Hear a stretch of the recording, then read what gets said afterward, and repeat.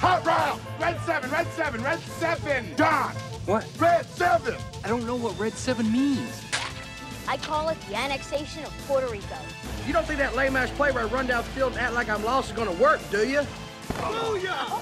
That's what we call a sack lunch. Nom, nom, nom, nom, nom, nom. Get me the ball. You need the ball. Get me the ball. Get me the ball. That's gonna make the difference between winning and losing. Between living and dying. Welcome in to another edition of 11 Personnel, the SEC Win Totals edition, where it's one of our favorite shows of the year because it gives us the opportunity to make fun of every team in the Southeastern Conference and talk just ball. It's just flat out looking at the schedule, looking at the board, and figuring out what's going to happen this season. I'm Nick Roush. He's Adam Luckett, and I got to be honest with you, like I was chomping at the bit to get to this until some kind of last minute things popped up on Monday, or hell, today's Tuesday. Classic. Well, last week was a busy week after we recorded. A lot of stuff happened. Yeah. Oh man. Yeah. I think a lot of from the walkout on Thursday, and then a scrimmage, and Jagger Burton committing. There's a lot. All within 72 hours. So we'll get I think 72. Can't count. We'll get to the fun of the win totals at the end of the show. But first, where would you like to start, Luckett? Where there's I feel like we could just like it's almost like you're at a derby party and you're picking horses. Which one do you want to go with first? Let's do chronological, and then I want to hear you give me some derby picks, and I have derby questions for you, and we'll do that at the end. Oh, hell yeah. All right, good, because it is Derby week. It's my Super Bowl.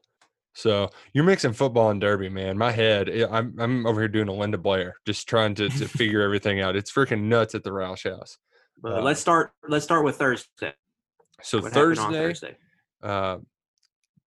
we're supposed to meet with the defense after practice, and before it begins, the boss man, Matt Jones, tweets out that don't think the Kentucky football players are going to practice today. And essentially, as players were showing up to the facility, guys saw their teammates visibly upset. Boogie Watson and Josh Paschal were the two in particular that, as Luke Fortner said, they were just – something was wrong. They were real distraught over what they had seen on television and the news. So they end up meeting together, talking, and they kind of get the whole team together in the meeting room, and they just start sharing their experiences, talking about all the hell they went through and back. Really, it kind of struck me as like a venting type session that just really snowballed. And Mark Stoops kind of walks in on it as it's happening and sits down and says, you know what, guys, whatever you want to do, I support it. So after they kind of set out, like, here's what we want to do with this.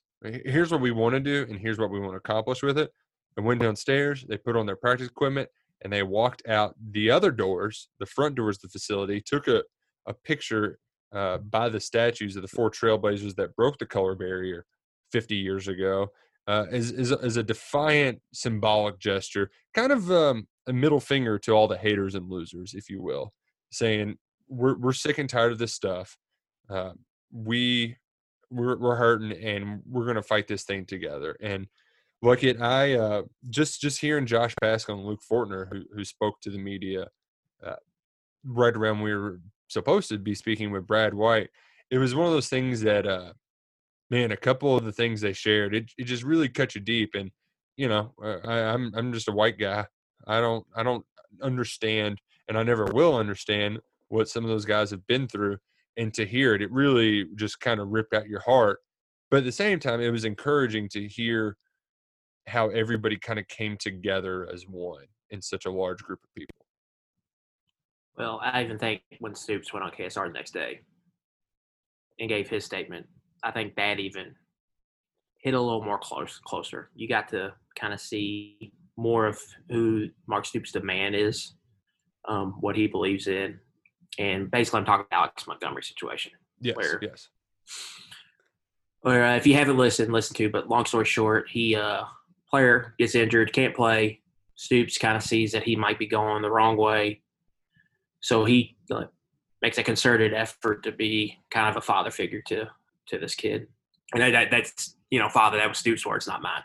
Yeah. When he states that. So, and then just for him seeing the stuff that, that he's seen that this kid is going through, like getting to live it firsthand. And I think it makes sense why Kentucky was one of the first just college football programs to be out in front of the issues on both things, where they did the marches, the Black Lives Matter march back over the summer, where all the team was wearing BLM shirts.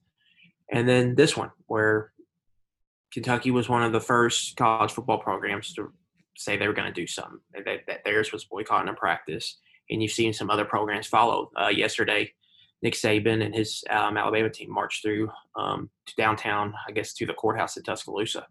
And so I just think you heard Josh Paschal say it. Mark Stoops is a player's coach, and he rides and dies with his guys. Mm-hmm. So, and the thing that really struck me too, a lot of people talk about the backlash they're getting. For one, it's just commendable that Josh Paschal is. That dude's a fighter. If it wasn't evident when he kicked Cancer's ass, he takes his criticism to chin, and he's willing to be the representative for his teammates because, he can take any of the yokels on the internet going, "Hey, Antifa, you liberal bastard, blah, blah, blah." But the thing that really strikes me in all of this is that, they made it a point, this isn't a political issue. This is an everybody issue, and we should all be in this together. And really, there's no better example for that for Mark Stoops. I mean, Mark Stoops and Joe Kraft, they're pals.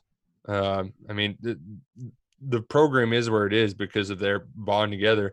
And I think if you were to like Stoops is pretty Republican. I think that's very safe to say. And yet he is out on the front lines wearing Black Lives Matter shirt because it's not political to him. He's just standing up for people who need it because he has the platform to do so. And that's exactly what they did this last week. They used their platform to make a statement, to maybe change. If they're not going to change everybody's perspective, but maybe a few people. And that's what really matters to them.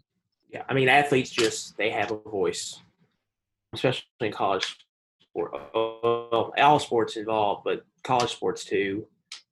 They have a voice more now than ever. And then with the name, image, likeness coming down the chimney, that's even going to increase. So you're going to see them be more vocal with situations like this. And this is a big movement going. And a lot of times they take their cues from the professional leagues. And you saw the NBA do what they did. And it's no surprise that Kentucky, along with other schools, wanted to use their platform and make a stand. But I think it was also one of those things too, where it was a nice Fortner was like, "Come on, are we really going to remember this Thursday practice? If any afford to take a day off, they can." And they certainly shook things up by doing just that. I will say though, when they got to Saturday, I don't think it struck me when to get things on a lighter note. I don't think Eddie Green was too terribly happy with how the offense performed on Saturday. And it's really the first time we've heard him be at least kind of vocal, all right, offense wasn't humming on all cylinders. He said today, we moved the ball well in between the 20s, and then we kicked too many field goals. And it's kind of what you, I think, would expect at this point in the early parts of preseason practice. I was kind of surprised to hear that because before that, it's just been sunshine and rainbows out of camp for the most part. Coaches have been pretty happy. But that's what Grant's there for. He's a salty old dog ready to rain on everybody's parade. And I'm going to jump ahead, and that's why I was just shocked. Absolutely, I was texting some other reporters. I was like, did he just say that? And that was what Grant said about Jatan McClain.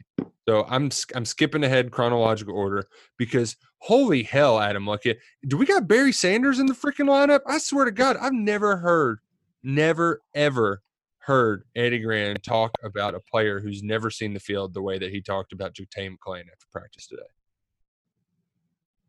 Yeah, it's pretty good. at least so far. I mean, in even when the guys got really good, there was always a like let's be honest. These coaches learned in Stoops' early years. All right, we can't set the bar too high and let people down. We've got to kind of temper expectations. When Lynn Bowden came in, they did the same thing. They pumped the brakes. They pumped the brakes on a lot of guys. But to hear Grand not pump the brakes, I mean, I was shocked. I think it's just more evidence that the coaching staff is so bullish on this 2020 class. Like they think the majority of guys are going to be hits. Like I don't think there's any doubt in their mind. Like the most of these guys are going to be good players for us. Whereas in other classes, you're going to have, all right, this is a guy, some developmental pieces and whatnot. Mm-hmm. But this class, man, you hear Grand gush about Bo Allen last week. Right. You hear Ernest Sanders went up and made a 50-50 catch on a 50-yard bomb. That was a beautiful pass, too. Now you're hearing about Juton McClain. Vito Tisdale is balling out. Mm-hmm. So I just think it's more evidence that the staff felt really good about the recruiting work they did in the 2020 class. And I think it's starting to pay off there on the field early. And, well, now you got the redshirt rule where everybody can redshirt this year. Yeah. So you don't even have to worry about right. So you're just going to get a redo.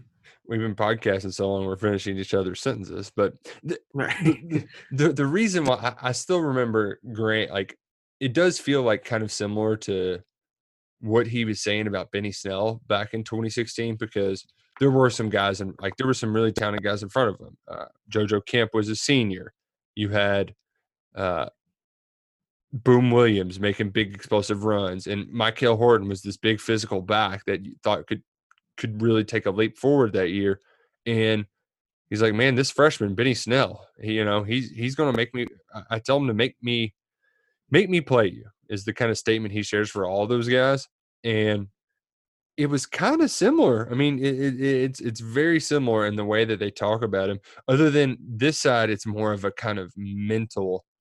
Like he said that McClain knows the offense as good as the other three guys, which is just like, are you – wow. Like this guy's – he hadn't been here 7 months. So I'm excited about number 23. I'm excited about a lot of the guys. And to go back to your Bo Allen, to Ernest Sanders, shout out to UK for sharing that video.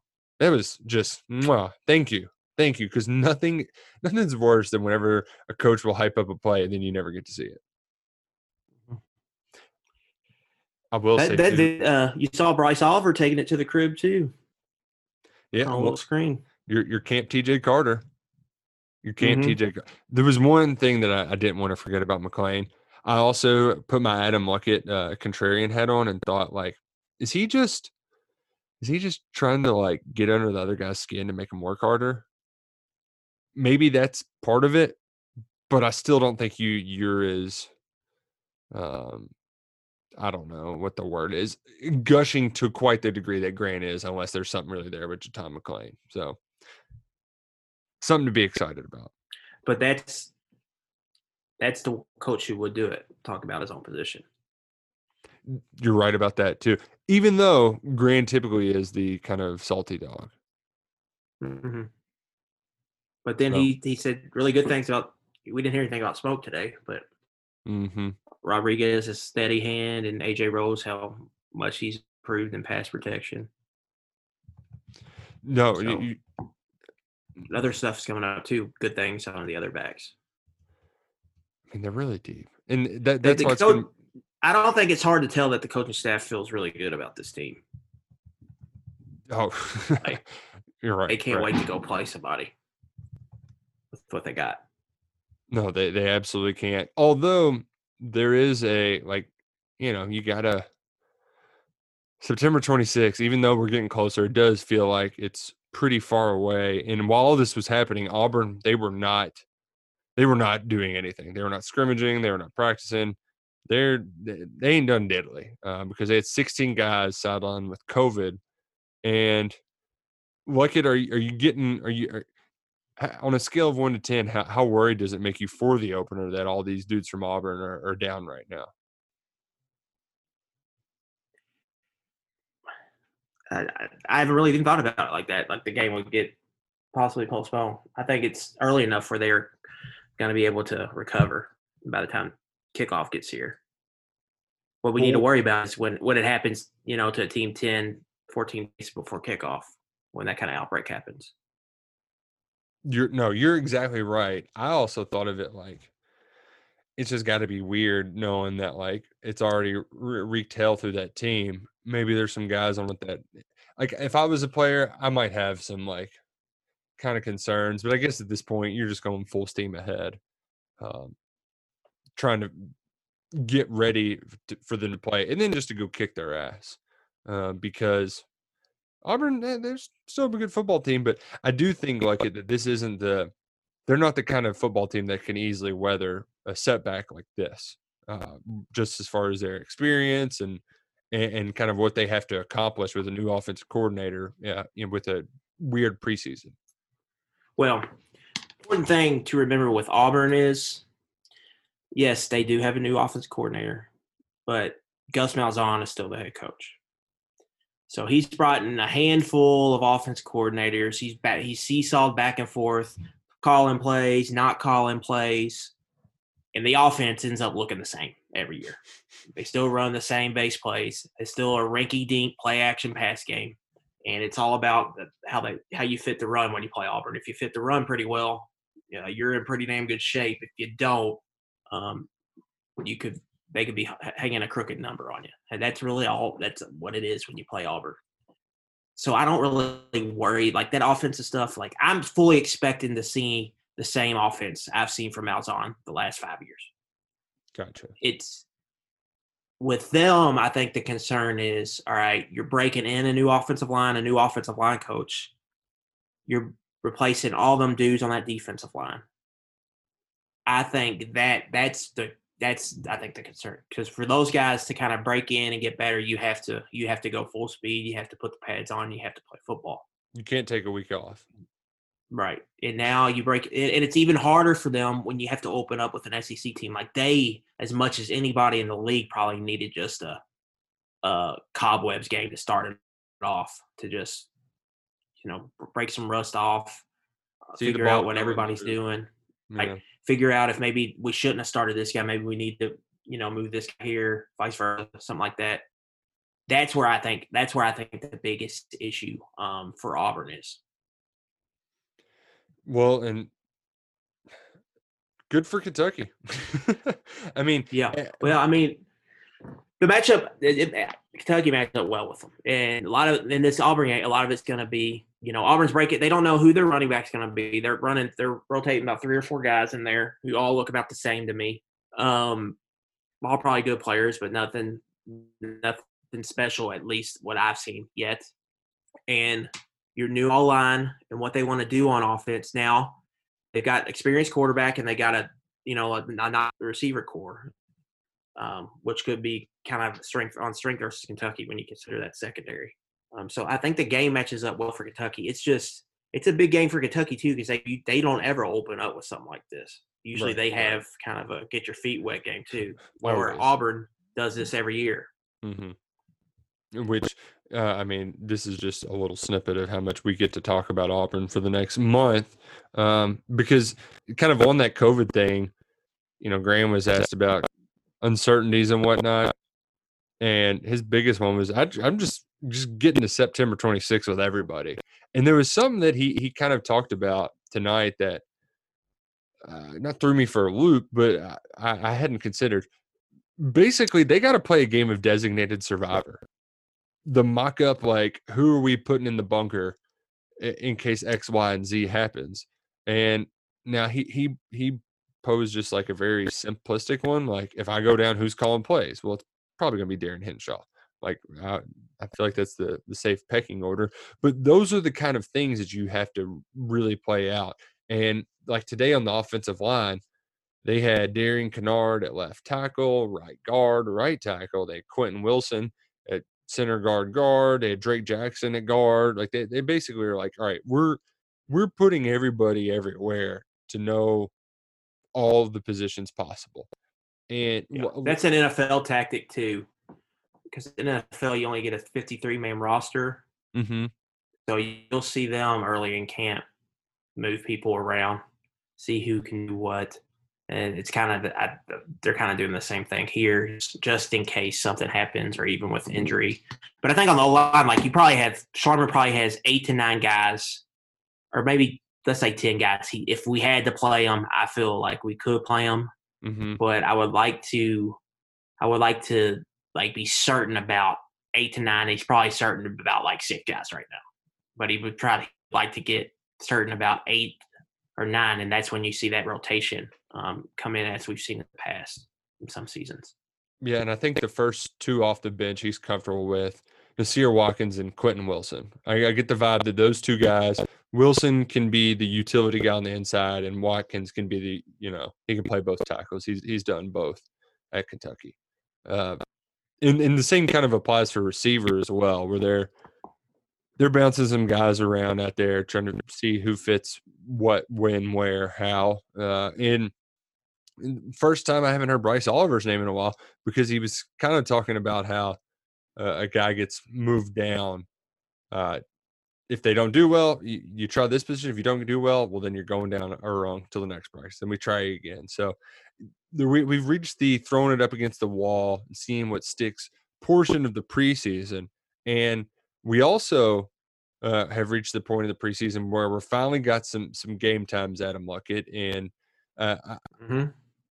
I wasn't shocked when I didn't hear the CBS news surrounding Kentucky's name, but I was shocked when we found out that Kentucky's still the SEC network. Well, no, they're not even the 7:30 SEC network special. They're basically the noon SEC network kickoff for the season. They got the Jefferson Pilot time slot. It's like, this isn't the Jefferson Pilot time slot team. When's Missouri going to play? When's Arkansas going to play if Kentucky's playing all these games? Like, what the hell? Yeah. I don't know how the scheduling is working, because the CBS only did 6 games. Yeah, they skipped weeks. Like, we know the first 2 weeks, but we don't know the third week. It was bizarre to me. The problem is, Nick, SEC and ACC network both, they have to have those slots filled. So they're going to get, after CBS, those for the most part are going to get prime selections. They have to fill those spots, and then everybody else will trickle elsewhere. One reason too, why I was really disappointed that Kentucky didn't get one of those ESPN time slots. I really like the Joe Test, Greg McElroy, Holly Rowe combo. That's a hell of an announcing team. That's solid. Yeah, I like Did both you see of those guys. Big Mike Golick is back in college football. He'll be in the booth this year. How did you like Mike Golick Jr. on the FCS kickoff? I'm still TBD on him. The couple times I've heard him, I think he's done a good job. But I need more. I need to get more from him, because I'm trying to figure out what he's going for, kind of thing. Because I think he does bring some good X and O stuff, but there's also a Pat McAfee vibe to there, and I think that's kind of a interesting. If you can walk it's awesome. But if you can't, I think you can go wrong one way or the other. So I'm still trying to fill him out. You're wondering if you need to tell him to get off your line with all the jokey McJoke maker over here. I think you can pull that off, I think. But I think he does a good job going back to his playing days and talking some X and O stuff too. So he's quick-witted, man. He's at least quick. He'll slide some little things in there that you don't notice, but I enjoyed the hell out of that FCS kickoff game. I mean, FCS football is just such a beautiful mess, and it was perfectly encapsulated by the graphic where Oatsval for Austin Peay has 11 completions and 6 punts. Where are you? I mean, it was just an absolute mess. You had big plays. You had the dude with the mullet, the tight end, dropping the shoulder and hitting the truck stick. I mean, that game had everything, including 2 touchdowns in the final minutes. I mean, it looked like it was nuts. It was absolute chaos. My favorite thing yearly about the football season starting is that you get a game like that between 2 quality FCS teams. Those same kind of teams are playing in December in the FCS playoffs, and no one's watching. But you put it at the beginning of the year after there's just been this long layoff and this thirst for college football, especially this year, it's just been even more magnified. And people are treating that like it's the greatest thing they've ever seen. Like Twitter was awesome the whole night through it, and it gave us a wacky fourth quarter with a crazy ending, both teams going down to score there at the end. So it was just fun to have college football Twitter back during a live moment. Was pretty fun, and just to be able to watch college football. And another thing about it, like if you're used to watching a game like that, like if you watch the MAC at all, or if you watch late night Mountain West kickoffs because you're chasing, you're not like those crowds do not bother you. Like that's what you're used to. But it's just like you don't even notice it. It's like, oh, there's 5 people up there and a bunch of bleachers, but you got a mom with her lucky cowbell ringing it in the stands. Yeah, and it has no effect on you. You're just used to it. Oh, I mean, that was great. You had a great high school finish. The game that before that that led into it, where Cincinnati St. X decides they convert 3rd and short. So I don't know if the other team still had timeouts or not. But they're up a touchdown with 2 minutes to go, and they decide let's throw the ball on first down. And what happens? Oh, the quarterback gets strip sacked. And then they go down and score a touchdown right away. I mean, that was right after Brownsboro team, I think, made a mistake or went for it when they shouldn't. There was gaffes on both sides in that game. Oh man, a lot of that's first game though, man. Just playing your first game, you don't really know what's going to happen. Well, and the thing was, too, is whenever that happened, I was like just doing my football thing in the chair, like, you idiots, why are you throwing the ball? Stupid. And my wife looks at me and she's like, are you really getting mad right now at a bunch of teenagers you don't know playing football? I'm like, yes, because it's football and I want to be mad at it. And it's not like I'm mad. It's just like I'm right, you're wrong, you idiots. Even my wife she'll do the thing like what? Like if I yell or do something, then I'm like, then I have to go down explaining it, and then it takes me too long to explain it, and then I have to go. Then I have to explain something else, and I'm just like, nothing. Don't worry about it. It's what it reminds me of. Like it's whenever I think this is like an overall women thing. You'll be driving in the car, and then they just. And you think you're about ready to get T-boned, and really it's just, oh my God, look how cute this dog is on my phone. And you're like, damn it, can we figure out the scale of gasp? About to get hit by a car, that kind of gas versus, oh my gosh, look, a cute dog on the side of the road. Like, let's find a happy in between. But hey, we're back to screaming about college football. Things are feeling more normal, and I think we've only got one more thing before we get to real good stuff, and that was Jagger Burton committing Sunday night, which I think we kind of all expected it, especially after we found out that it was going to be at KS Bar and Grill. But nonetheless, did you see what Mr. Burton did to his Twitter header? Man, what a move! Did you get worried at all when you saw that? No, I did. Man, as soon as you and Freddie interviewed him at KS Bar for a podcast. And then you saw Alabama and Ohio State loading up on OLs. Like all the signs were pointing to him coming to Kentucky. Yeah. So I had a pretty good hunch that he was going to commit, and especially it being at KS Bar. All signs. If it wasn't, it was going to be like the most troll move of all troll moves to go that way and then pull the rug out from under everybody. How hilarious would it have been if he threw on that yellow Oregon hat? And it was I'll give him credit. They got down to business on the announcement. Man, that was a blogger's dream. Absolute blogger's dream to be able to have that. Kind of like the noon kickoffs. Like selfishly, like, oh, you mean the game's over with and I can like watch other games throughout the day? Like fine by me. But also it's just not as cool with having that night kind of build up. But yeah, it's cool having the build up and the hype kind of. You spend all day getting ready for the game. Yeah. But like. In commitments, nobody likes waiting around. The Justin Rogers one might have been the most drawn out, like not suspenseful, but it was just because it took so long that you got to the point of like, is he ever going to announce? They had a video that didn't work, which I mean, the fact that the video worked at the bar and we got our technology to work, that's like, Mark, put that in the KSR history books because that's never happened before. But all in all, things went out a hitch, and now Frederick Douglass is painted blue. You got 2 more kids that are high after in that next class, 2021. Dane Key and Ty Bryant. Yeah, couple of legacies.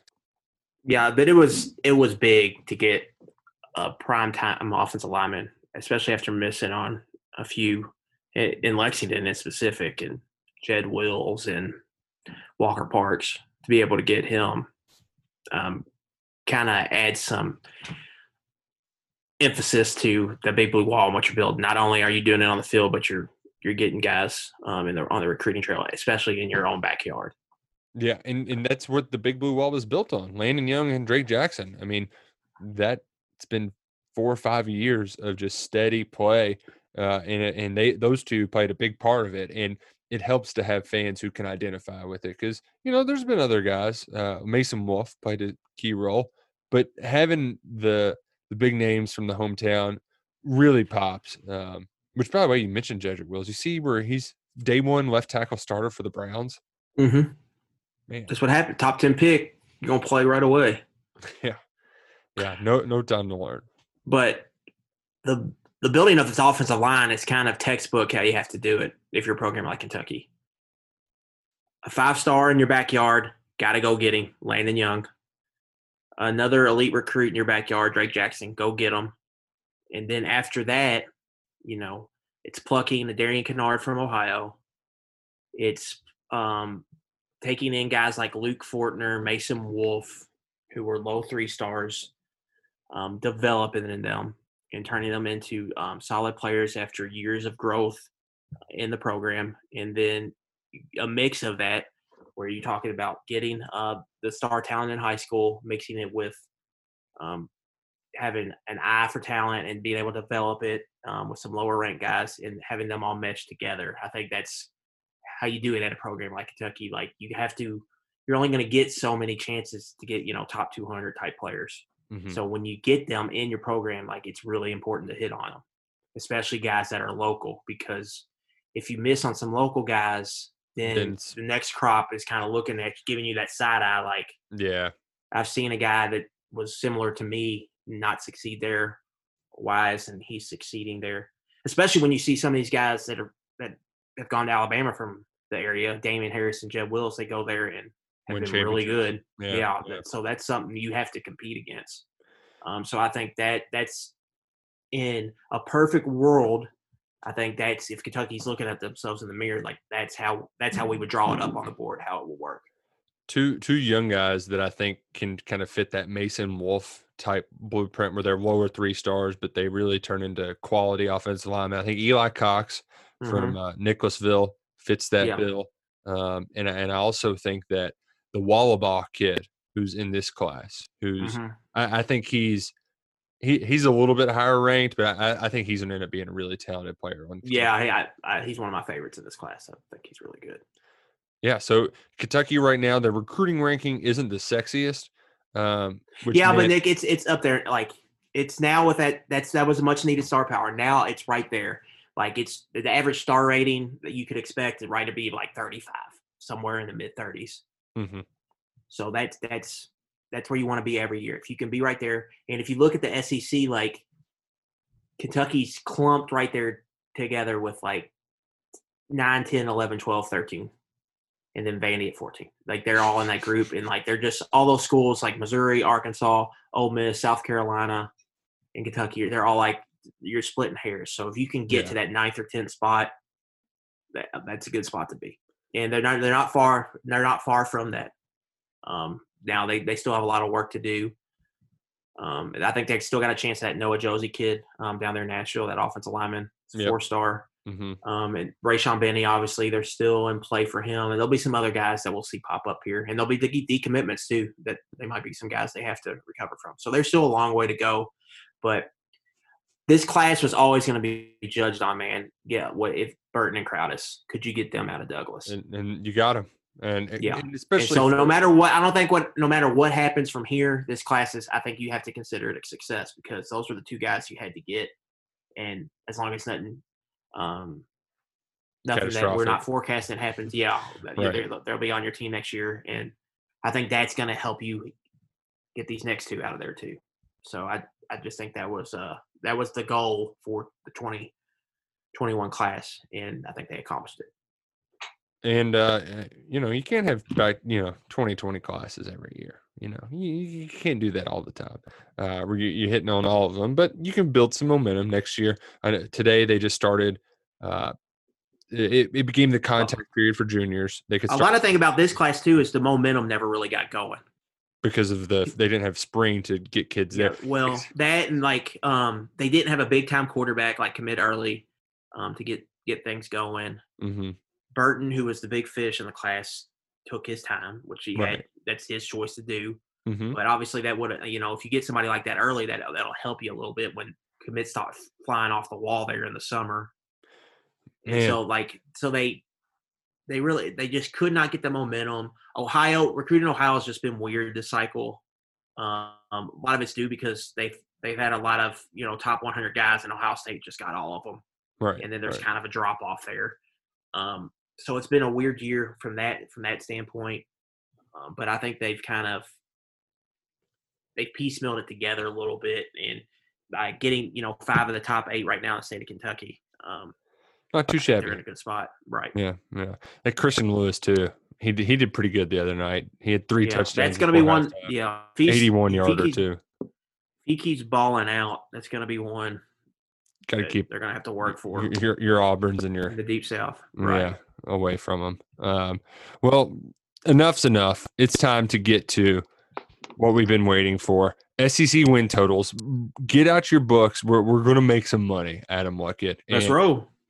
We're using lines that Bovada put out a week ago, so they may have slightly changed. But our good friend SEC Mike tweeted these out on August 18th, I believe. So they're just a little over a week old, and I just kind of want to go the top down through divisions, and we can make these kind of quick hitters. Where we don't have. You want to start West or East first? Let's go with the West. Because they're not our division. They're not, the Cats aren't there. So we'll save Kentucky, the best for last. Starting with Bama at 9. And Luckett, do you think any team's going to go undefeated and win 10 SEC games this year? I had Bama 9-1 losing to LSU. Yeah, LSU is having some type of roster turnover that we've never really even seen. It's Kentucky basketball level roster turnover. And Jamar Chase is now opting out. That's what Jamar Chase and Tyler Shelvin, who is their best defensive player, or not the best single, their best defensive lineman, who's potentially a top 15 pick. He's out too. Oh wow, Shelvin. Oh. So, I wonder if Jamar Chase has been practicing, and it's man, this Miles Brennan ain't it, brother. I'm getting out of here. Because he's been practicing for a while. Yeah, yeah. You have to you have to wonder there at LSU, and this is part of Adam's camp, so our training bus. So hop on. The groups LSU's in with, all of these programs have dudes that are in this situation every year, where they come off a big, maybe sophomore year, they enter their junior year, they could easily sit out if they wanted to, and they have 50-50 draft decisions that a lot of times go their way. For example, Najee Harris is back at Alabama. But at LSU, they had some 50-50 decisions. Thaddeus Moss, the tight end, he goes to NFL. So you see this exodus, what's going on? Why is Alabama, Clemson, why are they able to – in Georgia, why are they able to get some guys to stick around? And why is this – it just makes me think, why is this happening at LSU after – you couldn't even have a better year. Why would you want to leave? But all this is happening. I just makes me wonder. I think some of it is maybe some of those guys think they had lightning in a bottle. Yeah. I think that certainly plays a part of it. Not having Joe Burrow or Joe Brady back, if you're an offensive guy, I'm sure that makes you second guess. It certainly doesn't help lose both of your coordinators for the most part. Yeah. Brandon to Baylor and then Brady. and you throw in the COVID factor, and like you would have been asking those guys to do a lot in a regular season, and now they just have an excuse to go. So like that's why. I mean, now they can just go. They can go get their monopoly money from Odell Beckham and just cash in now. You know, why the hell not? Well, it wasn't like they decided early though. They went through the hard stuff. Like you're going through that's the hard part. You know. Yeah. So like why are they making this decision? I just think it's interesting. Like it just makes me think. What is something more? Is there something more to there than we're seeing right now? So to answer your question, yes, I think Alabama's going to run the table. Oh, okay. So you've got the over. I'm just on the. I wouldn't play that, but that's my pick. Like if you made me pick a side, over or under, I'm going to lean towards that over. Yeah, and even though this is the kind of bounce back Saban year that he's notoriously good at, I'm taking under. I'm just the notion that nobody's going to go 10-0. Yeah. I'm just going to stick my guns to it. The number we had for LSU was 8, and I'm sure that's got to be like 7.5 now. You would. If you could lock it in at 8, that under, I would go ahead and do that. Even though they do have a pretty manageable that's what schedule. I was about to get. They're still going to go, I think, at least 7 or they'll have a really good shot at 7-3, a puncher's chance at 8-2. Probably come down to that A&M game at the end because that schedule is awesome, and they're still uber talented. They really couldn't have. I mean, as long as you keep the Pirate at bay in that first game, I mean, you don't play anybody till week 4.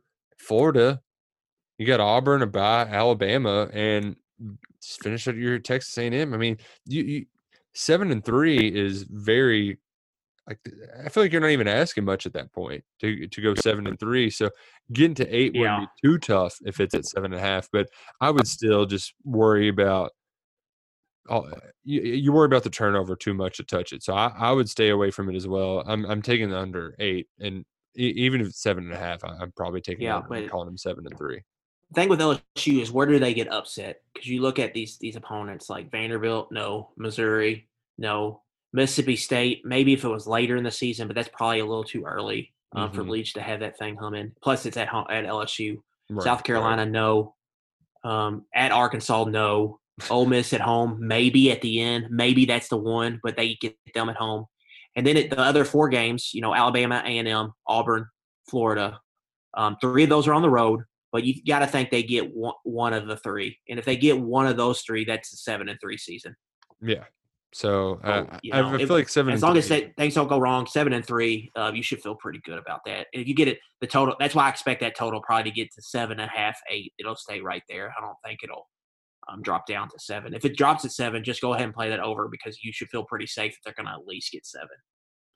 We talked a little bit about Auburn earlier in the podcast, but I am just bearish on. I think that's the right word on the Tigers this year. Well, bullish is like you think they're going to be good. I'm the opposite. Yeah. Suck it, Auburn.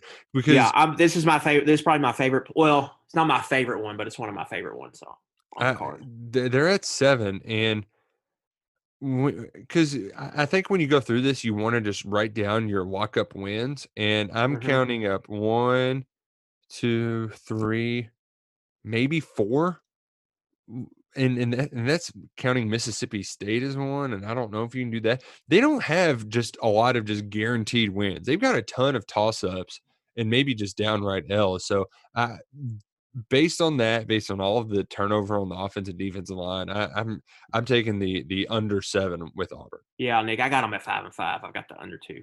Yeah, and when I even drew that out, that's even with a win against Kentucky. Yeah, I mean, because like Tennessee, as much as we hate them, like I mean they've got tough sledding here. And here's the thing: between the cross divisional games, that's not counting Georgia. Just Tennessee, Kentucky, South Carolina. I think at best you'd hope for 2-1 there. Yeah. And so then you have to go to Georgia. You have to go to Alabama. Those are probably losses. So that's 3 losses right there. The total 7. Yeah. So you're sitting at 7-3, and you still got games with LSU at home. You still got to go at Ole Miss. You still got to go to Mississippi State, and you host Texas A&M. So I don't think you're running the table there. No, So no. I feel pretty dang strong if that number's at 7 to play the under. I think it's 5 and they're looking at 5 and 5, 6 and 4. This is a lock it up. Yeah, Get that 7 while you can. When Hit I'm that going to under. release, I guess I'll need to do it next week, but I'll release my best, probably 6 or 7. I'll go through everybody. Maybe I'll be going through a Big Ten one too. We'll see about that. But yeah, this one will be on there. Auburn. Give me the under 7 or 6.5, whatever it is. As long as it's 6 or half 7, I really like it. Texas A&M. I think I like this one a lot too. Like it. Yeah, I'm right there with you. And this number is at 6. Like it. Which one are you taking to this? Are you on the under or the over? I'm on the over. I think A&M finishes second in the West. Oh, man, I am too. And it's one of those things where from a lot of these teams you identify with the quarterback, and Kellen Mond has never really overly impressed me. But Texas A&M still has a lot to offer. And the way I look at it, as far as their lock it up games, to hit that over, all you have to do is win one game against LSU, Florida, Bama, and Tennessee. Do I think they're going to get Bama? Probably not. But the way that things are going at LSU, the wheels, they kind of seem shaky. Tennessee, they're kind of similar in that they're pretty deep, but quarterback play can be shaky. So I think that you can get one out of those 4 games and go ahead and get your over. I think the LSU, the news of this roster attrition, I think it helps out A&M the most because I think that game leans more towards them, especially with it being at home. Obviously, Alabama is going to be tough, but you avoid Georgia. You get Florida at home. And then they're just more talented. They've got more talent than all these other teams. At Tennessee will be a little tough, but I just like how it shakes out for them. I think this is the year Jimbo kind of gets his big season, and I think they win 7-8. So locking that over. Yeah, and is it because maybe they drew Vandy? Or are we just going to give overs to all the SEC West teams that drew Vandy? Maybe. Yeah, that could be the swing card there for sure. Which these I love the next two. But the A&M's weird schedule though, because they could easily start 1-2, and then all we're going to hear is how Jimbo stinks. But then you look at the schedule, they could win out too. Yeah. But hey, just win one of those early ones. Right. Go ahead and upset Florida. Yeah, but if you win one of those, you're in a really good spot. Egg Bowl time. All right. We got Ole Miss 3.5. A full game better than Mississippi State at 2.5, which kind of surprises me just from what Joe Moorhead left in the cover for the Bulldogs and how things ended last year. Which one would you like to go with first? Let's start with Lane. The Lane train. Yeah. I like what's the number? 3.5? 3.5. And here's the guaranteed wins that you have for Ole Miss. Arkansas, Vandy, and South Carolina. Yes, I'm counting the South Carolina games. Suck it, Muschamp.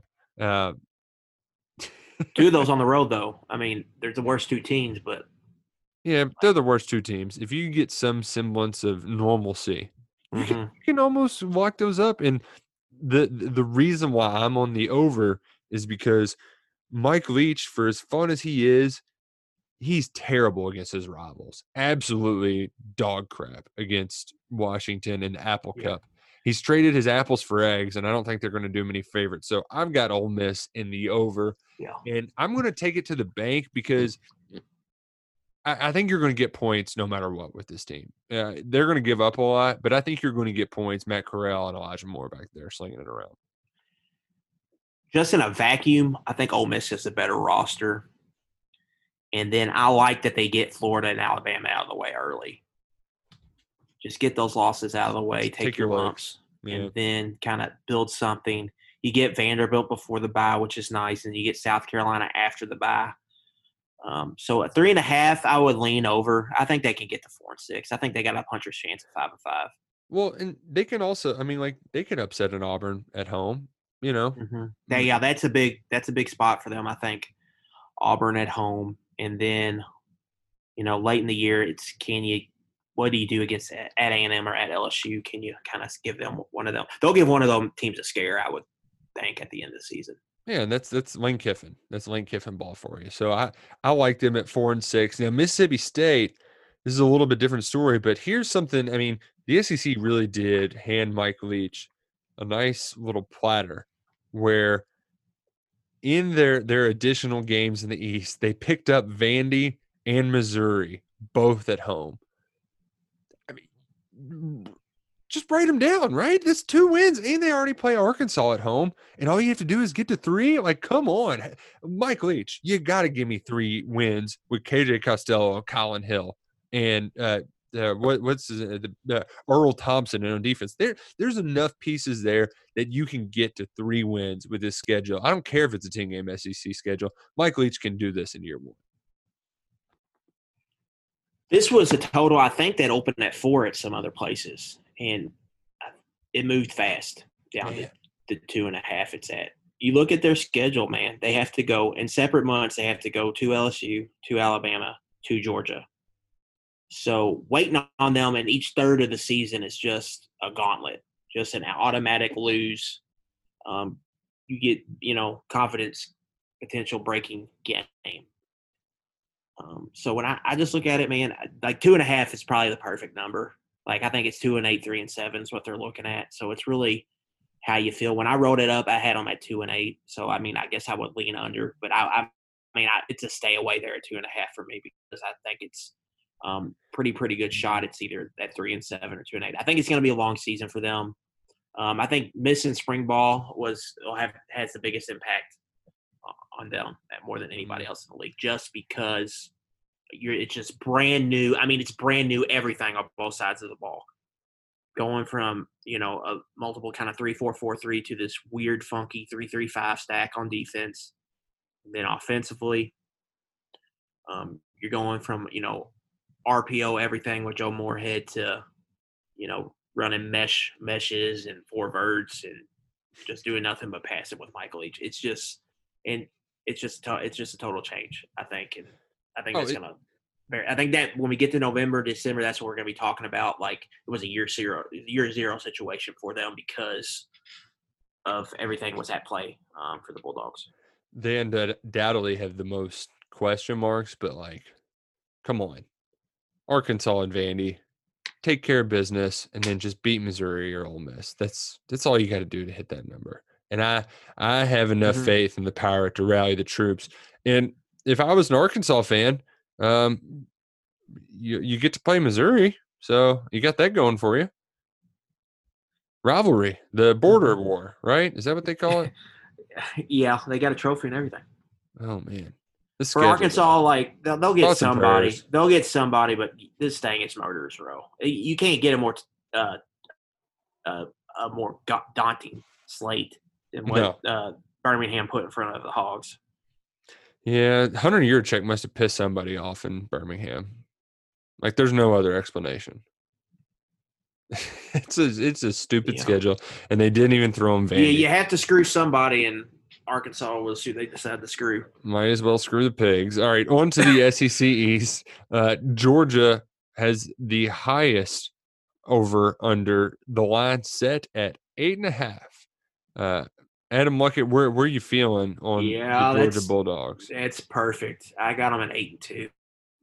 So yeah, I'm the same way because laying that over at 8.5, that's tough, especially with an Alabama road trip on the schedule. An Alabama road trip, you still got the cocktail party, and I know they've had Florida's number, but I think that's if you the record for Georgia.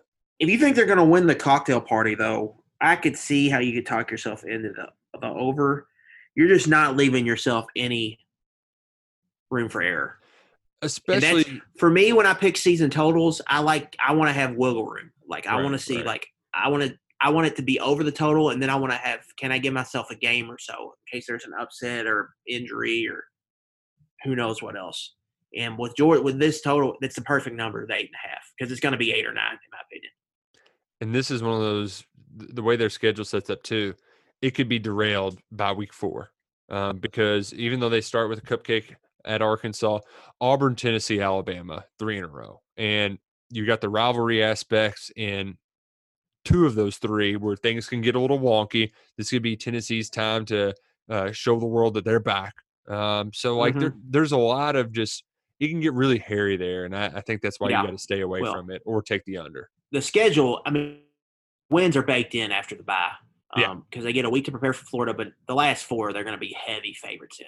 But these sandwich spots, like you talked about, Tennessee, Arkansas the week before rivalry Auburn, Tennessee the week before the rivalry Alabama, Kentucky the week before the bye week where you're getting ready for the cocktail party.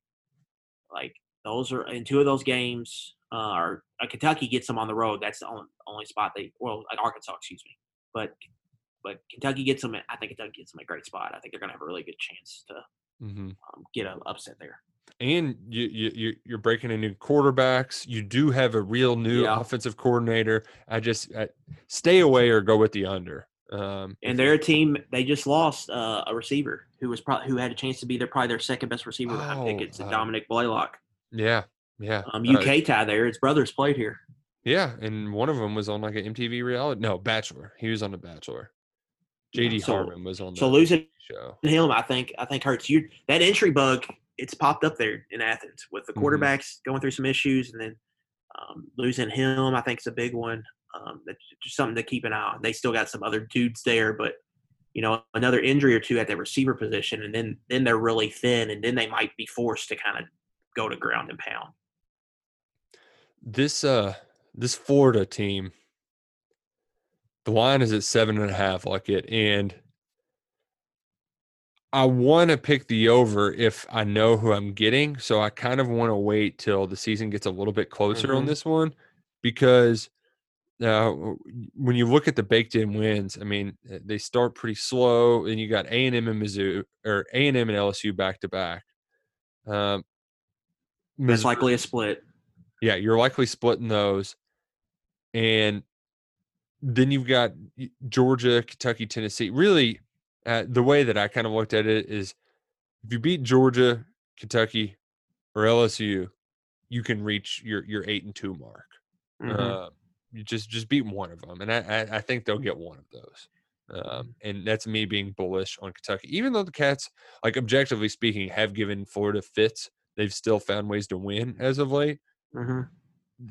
They should be able to get to that, but that's what we mentioned it earlier with the Trayvon Grimes and Kadarius Toney and all these players. Like, I know they're back at practice, but that's just a situation that I'm careful, and I'd probably end up staying away. But if you made me, I'd take over 7.5. I think 7.5 again is the perfect number for me. Looking at Florida's schedule, all right, Nick. Remember the Georgia games in Jacksonville.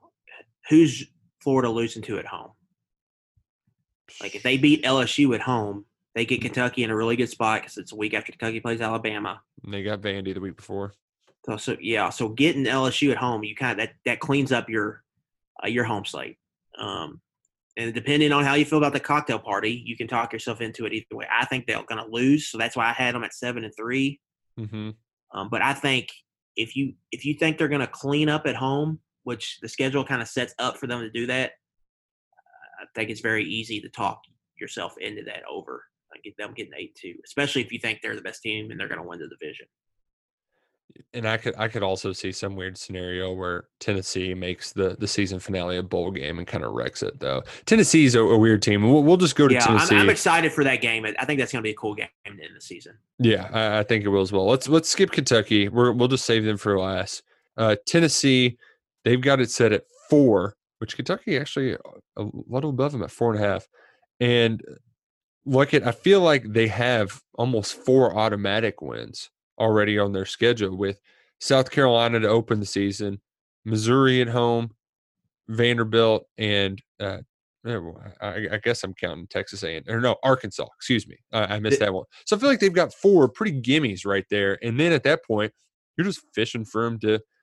I mean, you just need one more win. It shouldn't be too much to ask, even though you've got all of the top teams in the SEC all on their schedule. Nick, this total stinks, and I mean it stinks out loud. Why is this only at 4?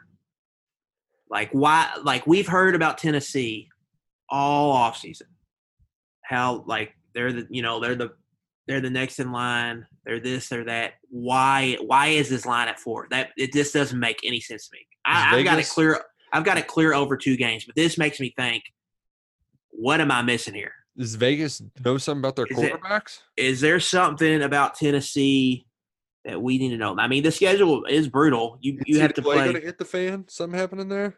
Yeah. I mean, take out LSU, and then you're playing out the top probably other 7, 8 teams. You know, when you're looking at Georgia, Kentucky, Alabama, Texas A&M, Auburn, Florida. So whatever that math is, that's, you know, you're playing the best of the best outside LSU. But man, I just don't know. The South Carolina game is huge for both teams. Which South Carolina, Nick, I don't know if we want to get on our bus right now. Let's get on our bus and go to South Carolina. And I'm just going to tell you before that I'm taking the under. Come on, you think I'm going to do something nice for Will Muschamp? South Carolina has a problem at the skill positions. They're like running back Marshawn Lloyd, which we talked about, out for the ACL. Their other running backs, it's just, you know, you don't know, but it doesn't look very promising. At wide receiver, they've got Shi Smith, who's played for them for a little bit. It's pretty good. But after that, they've got a kid by the name of Luke Doty, was a dual threat quarterback out of Myrtle Beach. And when you see Luke Doty, think kind of like Jake Locker, okay? Okay. Like, this really good athlete at quarterback, can play multiple positions if you need him to, runs a really fast 40. They're using him like he's practicing at receiver right now. And he's going to play receiver for him. And he's going to be their wildcat quarterback. Like, they're going to, like, make a concerted effort to get him 5-6 touches a game, sounding like. They're in trouble at wide receiver. They're waiting on a graduate transfer waiver. It was a kid that I think transferred from, like, FCS or Division II. The skill position, they're in trouble. Like, that this offense quietly could be really bad this year. And I don't think people have really recognized it yet because of the Bobo hire and whatnot. But the talent there – it's just not looking good. And then you bring in, you know, a new play caller. Like, Bobo's going to have a magic wand to make some stuff happen there this year. With a guy like Ryan Helinski, who I'm not even sure Helinski's going to be the starter. Well, it's kind of the point. Like, who's the guy right. even lean to, you know? Mm-hmm. So it just suck it, Muschamp. Right. And 3.5 is probably the right number. To get there, they have to upset somebody, though. Like, you're giving them the win. You're giving the win against Vanderbilt. You're giving them the win against Missouri at home. At least I am. And then it's like, but that Missouri Ole Miss, like, they'll split those. Let's say they split Missouri Ole Miss, that little trip. Okay.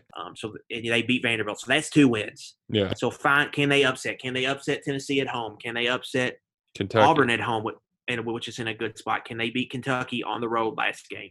Yeah, no, I'm not buying. They get A&M at home off the bye. There's some chances there for it. But you're fishing for 2 wins, man. You really are to hit that over. Like, I don't even think it's close. And that's partially my hate for South Carolina, but, like, still, you're really fishing for some wins there. And the thing is, too, like, it when you talk about talent, like, at least, you know, Pharaoh Cooper or what's his name is with the 49ers now? Debo. Like Brian Edwards, too, who's with the Raiders. Yeah, I mean, like, their all-time leading receiver. He started for 4 years and was good for them. He's gone. All those guys are gone. You had a couple guys who are like, man, they could go off and just change a game, and you don't have anything. So it's the most Muschamp thing ever to finally get, like, a proven good offensive coordinator, and he's got nothing there. Right now, man. You know, you lose. That offense was going to be built around Marshawn Lloyd. Like, they were going to run that kid to wherever he could carry him. Like, he was going to carry that offense, and losing him, you know, people you don't follow recruiting or whatnot. If you're not that into it, people are just kind of not talking about it. That was a huge loss. Yeah. Like, that kid was going to mean everything to their offense this year, in my opinion. And you lose him and get new coordinator. You got questions at quarterback. Receiver is a shrug emoji. It's just, I don't know. I think it could get ugly for them. Missouri, we all know that what I think about our good friend Eli Drinkwitz. Their line is set at 3, and when I look around, you can give them the Vanderbilt win, as we've given everybody, and they've got that rivalry with Arkansas. So, maybe Yeah. Both at home too. yeah. So, okay, now can you beat Mississippi State to end the season to get to 3? Can you beat South Carolina down the stretch? There are opportunities for them to get to 3, potentially 4. See, they really start off with a punch in the face. Alabama, Tennessee, LSU. Mm-hmm. You get Vandy, and then really the 4 out of the first 5. Really tough. So just winning 1, you feel okay about. Then you host UK before a bye week. I think they get UK at a good spot too, right after they play Georgia, and what's going to be I'm projecting to be a monster game. Right. So in Missouri's put UK to sleep before. Like that, we saw that the last time they were there. In the 2 times before that field has a way of putting UK to sleep.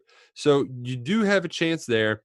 And then it's a bye week, and you're like, okay, after Georgia, we've got 3 winnable games here. So I think if you want to buy into the nerd, you can, but I'm not going to. I'm taking the under.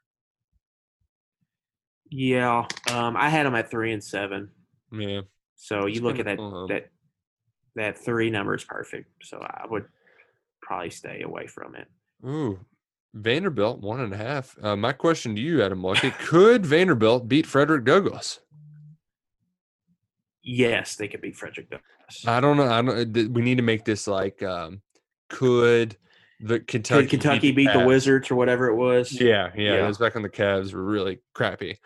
But right. I mean, my goodness, they had somebody opt out. Could Alabama beat the Jaguars? Vandy had an offensive lineman opt out who transferred there from Michigan. Steven Spinellis.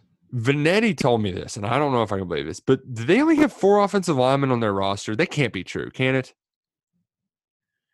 They've had 4 opt out. Oh, okay. I think that's where you got to flip flop. But my God, poor Danny Clark.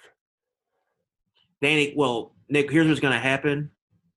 This is just Adam reading in between the lines. Got a practice report, which, by the way, like I've been trying to find a beat writer to follow for like each team so I can keep up to speed. I can't really find it anymore. Like I don't know where they're at. Just follow or Jared they don't Stillman. get covers.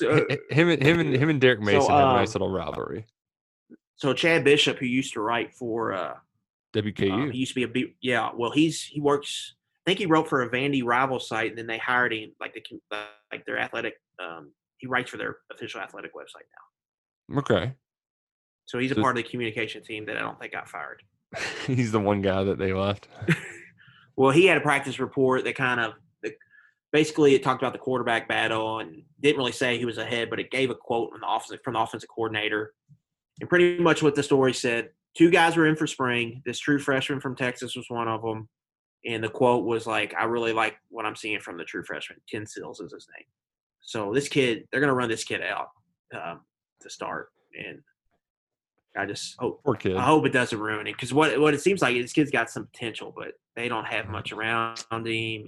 And the opt-outs have hit probably the hardest. But they did have an opt-in. Dimitri Moore opt back in. Yeah, he opted out and he re-opted in. Mm-hmm. He re-opted back in. But you look at Vandy, they're going to be like a 2-touchdown dog in like every game. Yeah, it's going to be bad. And S&P Plus came out with 1.5.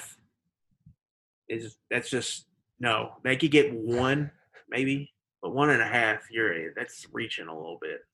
I'm actually going to look up those SP Plus lines real quick that they put out today because I'm wondering just how far down the list you have to go for Vandy to. I mean, they've got to be.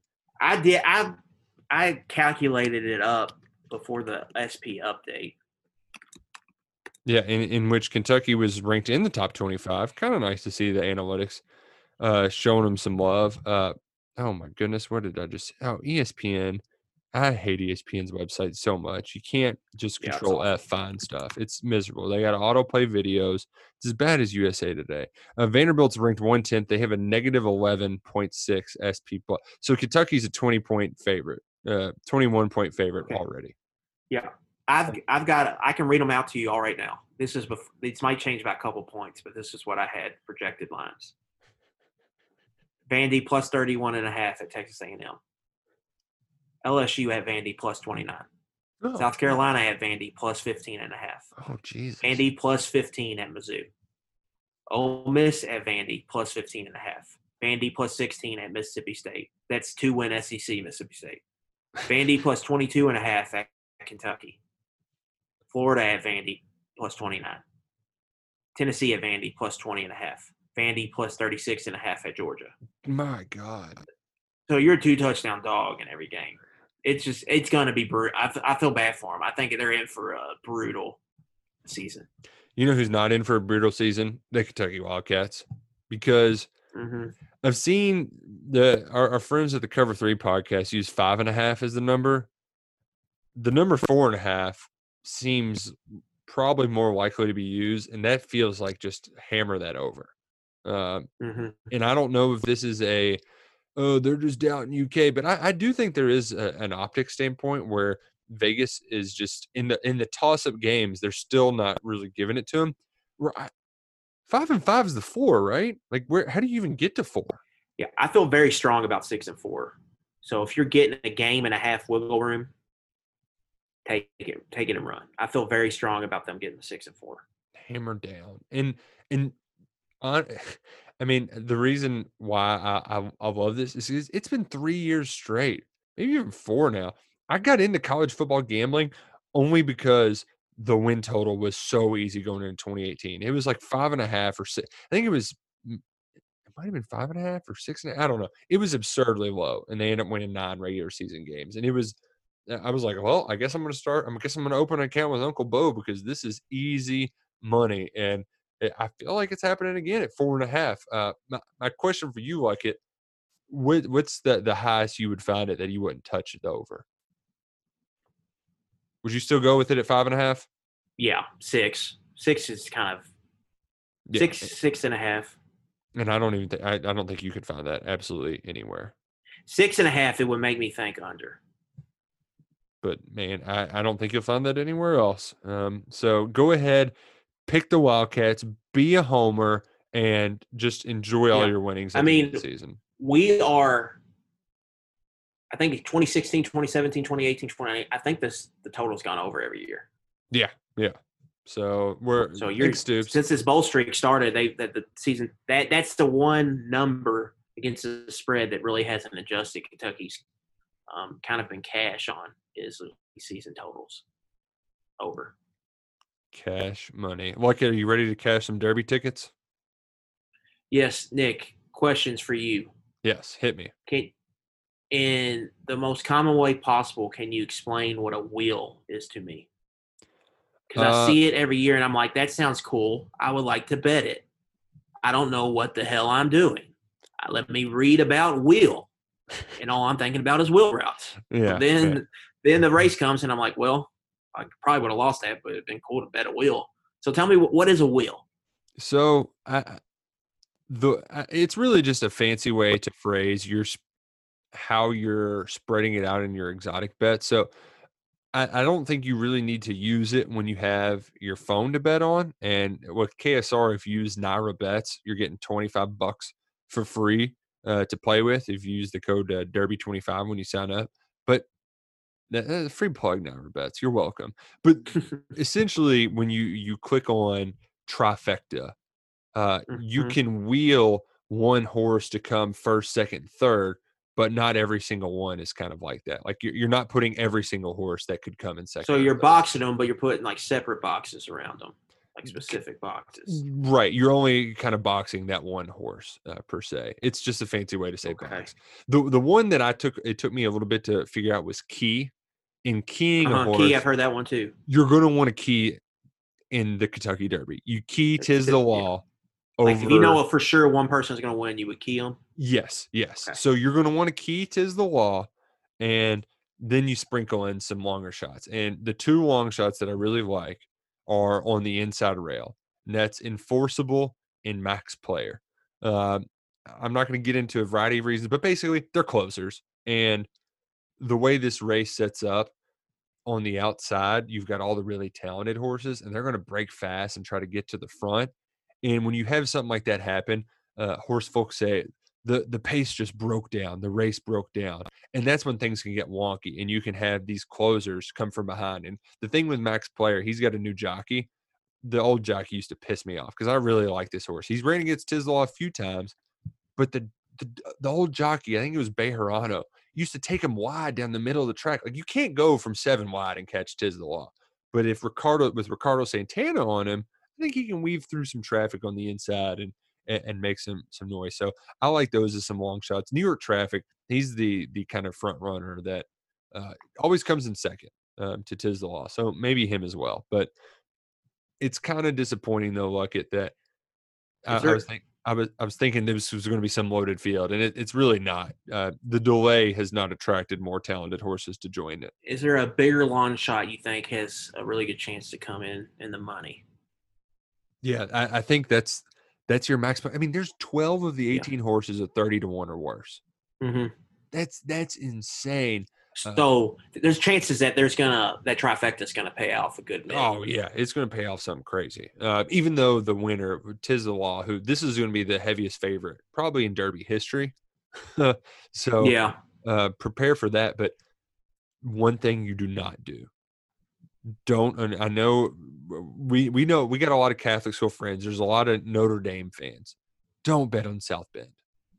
Just like you're throwing your money away if you're betting on South End. Now, me saying that, the horse is going to come in the money and the trifecta is going to be huge. But like, I can't understand why anybody would bet on that horse aside from the name. So take that for what you will.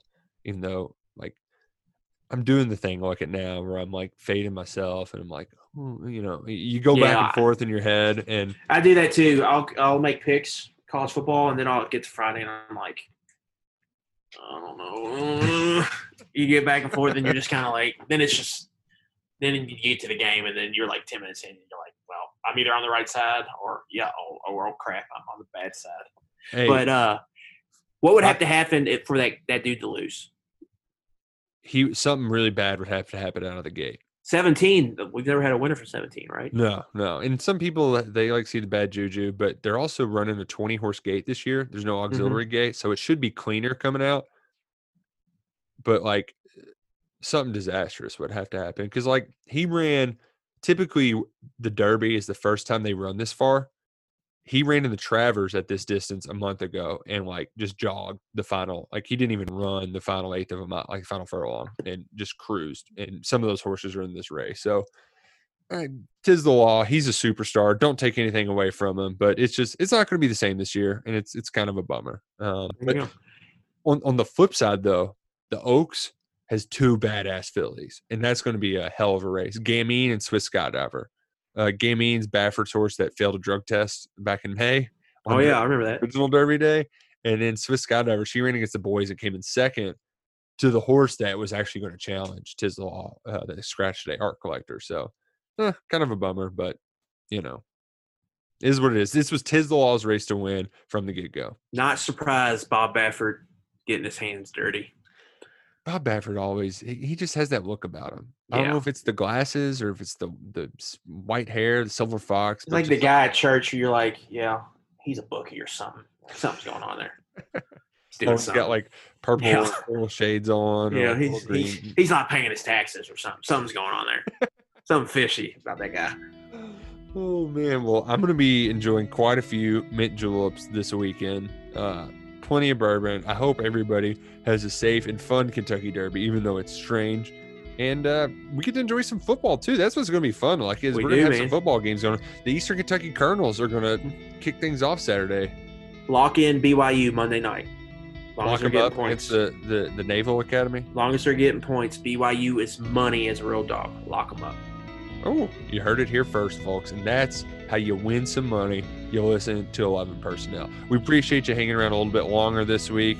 Have a very safe Labor Day. Enjoy the final days of summer and the first football games of the season. And we're just one step closer to Kentucky football. To be here before you know it.